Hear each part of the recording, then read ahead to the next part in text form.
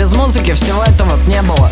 Не завязалась бы фабула. Глядя в ночное небо, мы волнуемся, как поверхность палубы. В звездах тоже есть музыка. Разрезав космос на хорды и расстегнув ворот блузы, так шепчут немые аккорды. Мне жаль, что я петь не умею. Голос извечно срываю на крик. Шелест колышет пустую аллею, свет загоняя в тупик.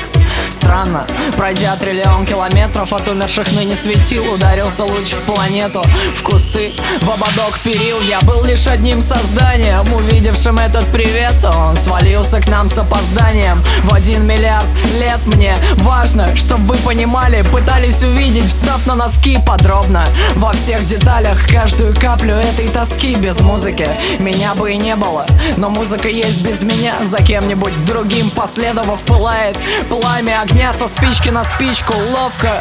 И каждый источник не чушь, забыв по привычке сожженные головки человеческих душ. Простите, мне жаль, что я петь не умею. Мой сопрано лошадь на льду. Скажите, что вы где-то спрятали фею, ее непременно найду. Мне скучно бывает без ритмов, мелодий, скрипичных ключей. Тишина — это острая бритва, острее любых мечей. Я хочу, чтобы вы не роняли слез, если вести им счет. На небе не хватит для этого звезд, а в музыке нот.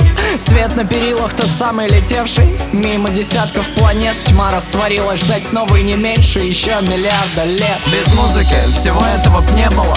Не завязалась бы фабула. Глядя в ночное небо, мы волнуемся, как мачты и палубы. В звездах тоже есть музыка. Разрезав космос на хорды и расстегнув ворот блузы, так шепчут немые аккорды.